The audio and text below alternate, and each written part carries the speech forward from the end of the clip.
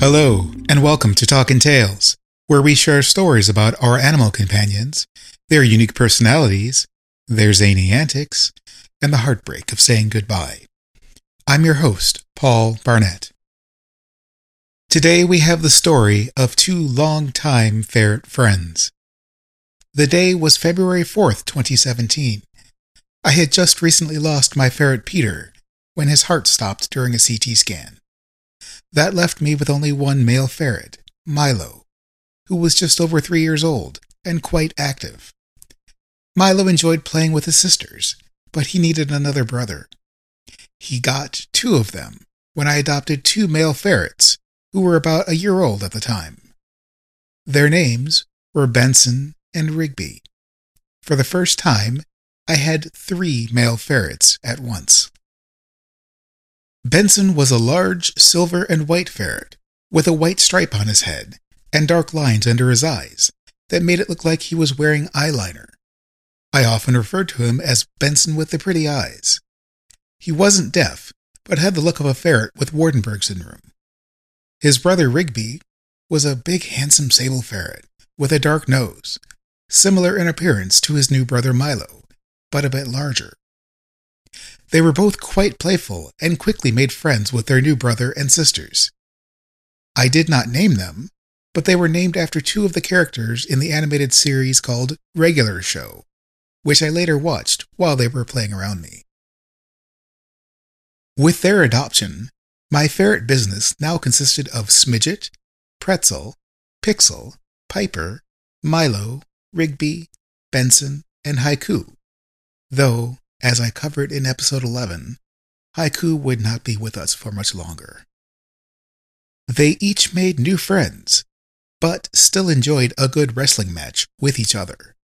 And at the end of the evening, when they had worn themselves out, they'd crawl into the same bed and snuggle up together, often soon joined by 1 or 2 of their sisters.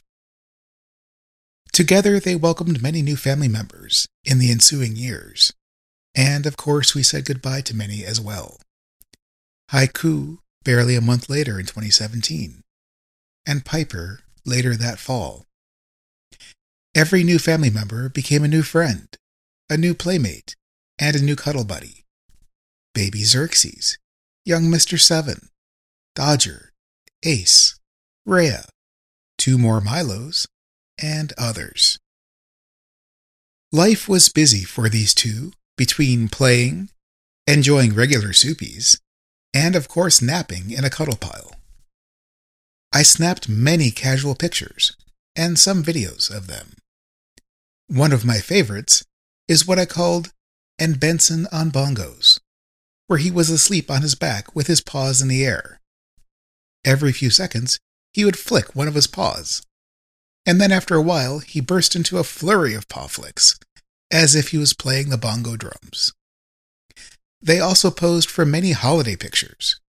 They looked so handsome in their top hats and ties, and they mostly held still for a few seconds at least. In the fall of 2019, we found a lump under the skin on Benson's neck. He was diagnosed with cancer.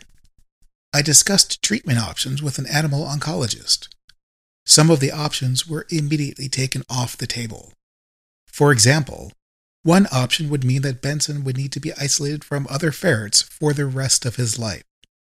That would be devastating to Benson. Another option that was discussed was a new immunotherapy treatment, but this was tabled for a few reasons, including that it had never been used on ferrets before and required a large tumor sample from Benson, a sample that we did not have and could not get. That treatment would later help his brother Ace and ultimately save his sister Kyra's life. Both of their stories are covered in previous episodes of this podcast. We decided on surgery and short-term chemotherapy. Benson had surgery to remove the tumor from his neck. The operation was completed without incident, but in late 2019, during Christmas photos, we found a new mass on the side of his neck. That tumor was also removed without incident, and it was sent to a lab for analysis. While Benson recovered from the surgery, the lab results indicated that this tumor was not the primary tumor, that it had metastasized from elsewhere. We did further tests, but were unable to locate the source of the cancer. Benson had several chemotherapy treatments. That meant he had to be isolated from his siblings, but only for a day or two after each treatment, and he only needed a handful of treatments. It was now early 2020, and given that we weren't able to find any other tumors or the source of the cancer, I thought that this would be a losing battle, and I prepared myself to expect to have to say goodbye to Benson before the year was over. I'm happy to say that the lab results turned out to be inaccurate. Benson never had another fight with cancer. 3 years later, he did require some medication for common ferret conditions like insulinoma, and he got a supplement for his heart. But in general, he was a very healthy ferret. He continued to enjoy his playtime, his soupies, and of course, snuggling with Rigby and his other siblings. As the years passed, he slowed down a bit, opting for light wrestling matches and exploring, over intense wrestling matches and wild jumps. Speaking of wild jumps, I have a picture of Benson that I took with a higher-end camera, not because I was planning to take a picture of him, but because I had the camera in my hand when Benson surprised me by jumping into my hand. There were several other points where I took pictures of him, and he jumped at the camera.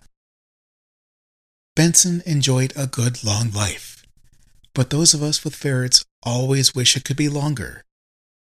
As I noted in episode 11, the loss of Benson's little brother Xerxes on June 7, 2023, was not the only loss for that month. Just 9 days after Xerxes passed unexpectedly, Benson passed quietly in his sleep at almost 7.5 years old. Rigby wasn't quite as much of a daredevil as Benson. Oh, he loved to play, but he would chase his brothers and sisters and enjoy being chased. He would climb through tubes and crawl under blankets, but he wasn't one to make a daring leap from one piece of furniture to the other like Benson would. Nor did he like to climb up high. He was a little more laid back than Benson, and tolerated the antics of any sibling who played more excitedly, like Champagne Milo, who in his younger years was extremely active and always wanted to play with everyone, whether they were in the mood or not. When it came time to get dressed up for pictures, Rigby would hold still longer and pose for the camera, whereas Benson would hold still for a few seconds, then fling off his hat and try to squirm out of position. If you picked Rigby up, he'd enjoy a cuddle in your arms and a tummy rub. I suppose you could say Rigby was a little more reserved than Benson, or perhaps he was just conserving energy. Even as Rigby aged, he continued to have the same playfulness. When he was more than 6 years old, he still played the way he did when he was 2. He had some new younger and more active brothers, like Omni and Brendan, and he enjoyed playtime with them. Rigby wasn't one to make a mess, but if someone else flipped the dog bed onto the floor, he'd happily snuggle up in it with a few of his siblings. In late 2022, during a routine exam, Rigby's doctor discovered a tumor on his liver. We started him on supplements and medications right away. Surgery was not advisable, as Rigby was now about 7 years old, which could make for a longer recovery if he made it through surgery. Rigby was already on some medication for insulinoma and had been doing well, continuing to be active during playtime. As the months passed after his diagnosis, the tumor did not appear to be growing in any discernible way, but Rigby was showing other common signs of aging. We had to increase his medication dosage for insulinoma. His fur was thinning. His face was beginning to show his age. He was still my Rigby, though, and he still loved a good crawl through a tube or a cuddle. He had also welcomed some new family members and had clearly bonded with his new sister Greta, who enjoyed sharing her hammock with him. All seemed as well as could be expected, until about August 13th, 2023. That evening, when I went to give Rigby his medications, something was off about him. He wasn't able to hold his head up straight. He was eating enthusiastically, though, and after eating, he was much better. That was just the first sign of things to come, though. 2 days later, the same thing happened again, but this time he also had no appetite, even for a nice fresh warm bowl of soupies. This did not appear to be an insulinoma crash, and I was unable to syringe feed him, which can sometimes help a ferret who might be weak or not feeling well. I contacted his doctor, as I suspected Rigby might have had a stroke, and we might be at an end. I took Rigby in for an emergency appointment, and, suspecting the worst, took a few of his closest friends with him. Choosing which friends was a challenge, for Rigby loved everyone, and everyone loved Rigby. Unfortunately, it wasn't possible to bring my entire animal family, but I brought a couple of those who knew him the longest, his little brother Seven, and his little sister Twixel, and his current favorite cuddle buddy, Greta. The doctor examined Rigby and observed that the left side of his body was unresponsive to stimuli. It appeared Rigby either had a stroke or a brain lesion that was bleeding. There was nothing we could do for him. We were indeed at an end. Just before 1 p.m. on August 15th, 2023, at about 7.5 years old, and with his closest friends at his side, we helped Rigby out of his failing body. He is now reunited at the Rainbow Bridge with Benson and many who preceded him: Xerxes, Buttons, Roxy, Dodger, Ace, Rhea, Willow, Summer, Tara, Anya, Pixel, Pretzel, Peter, Piper, Haiku, 3 Milos, and more. I'm sure they all gave him a warm welcome.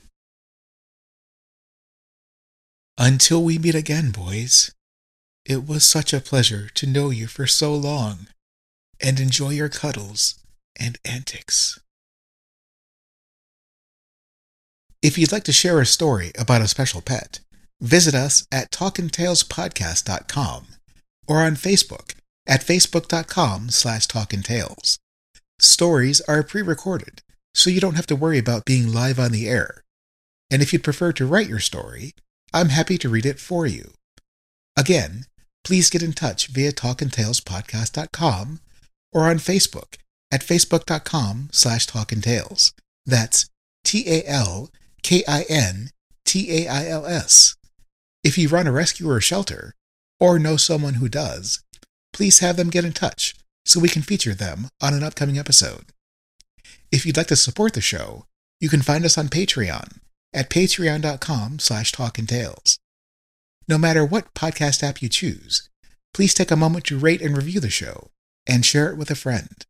It helps us find new listeners, which means we can bring you more stories.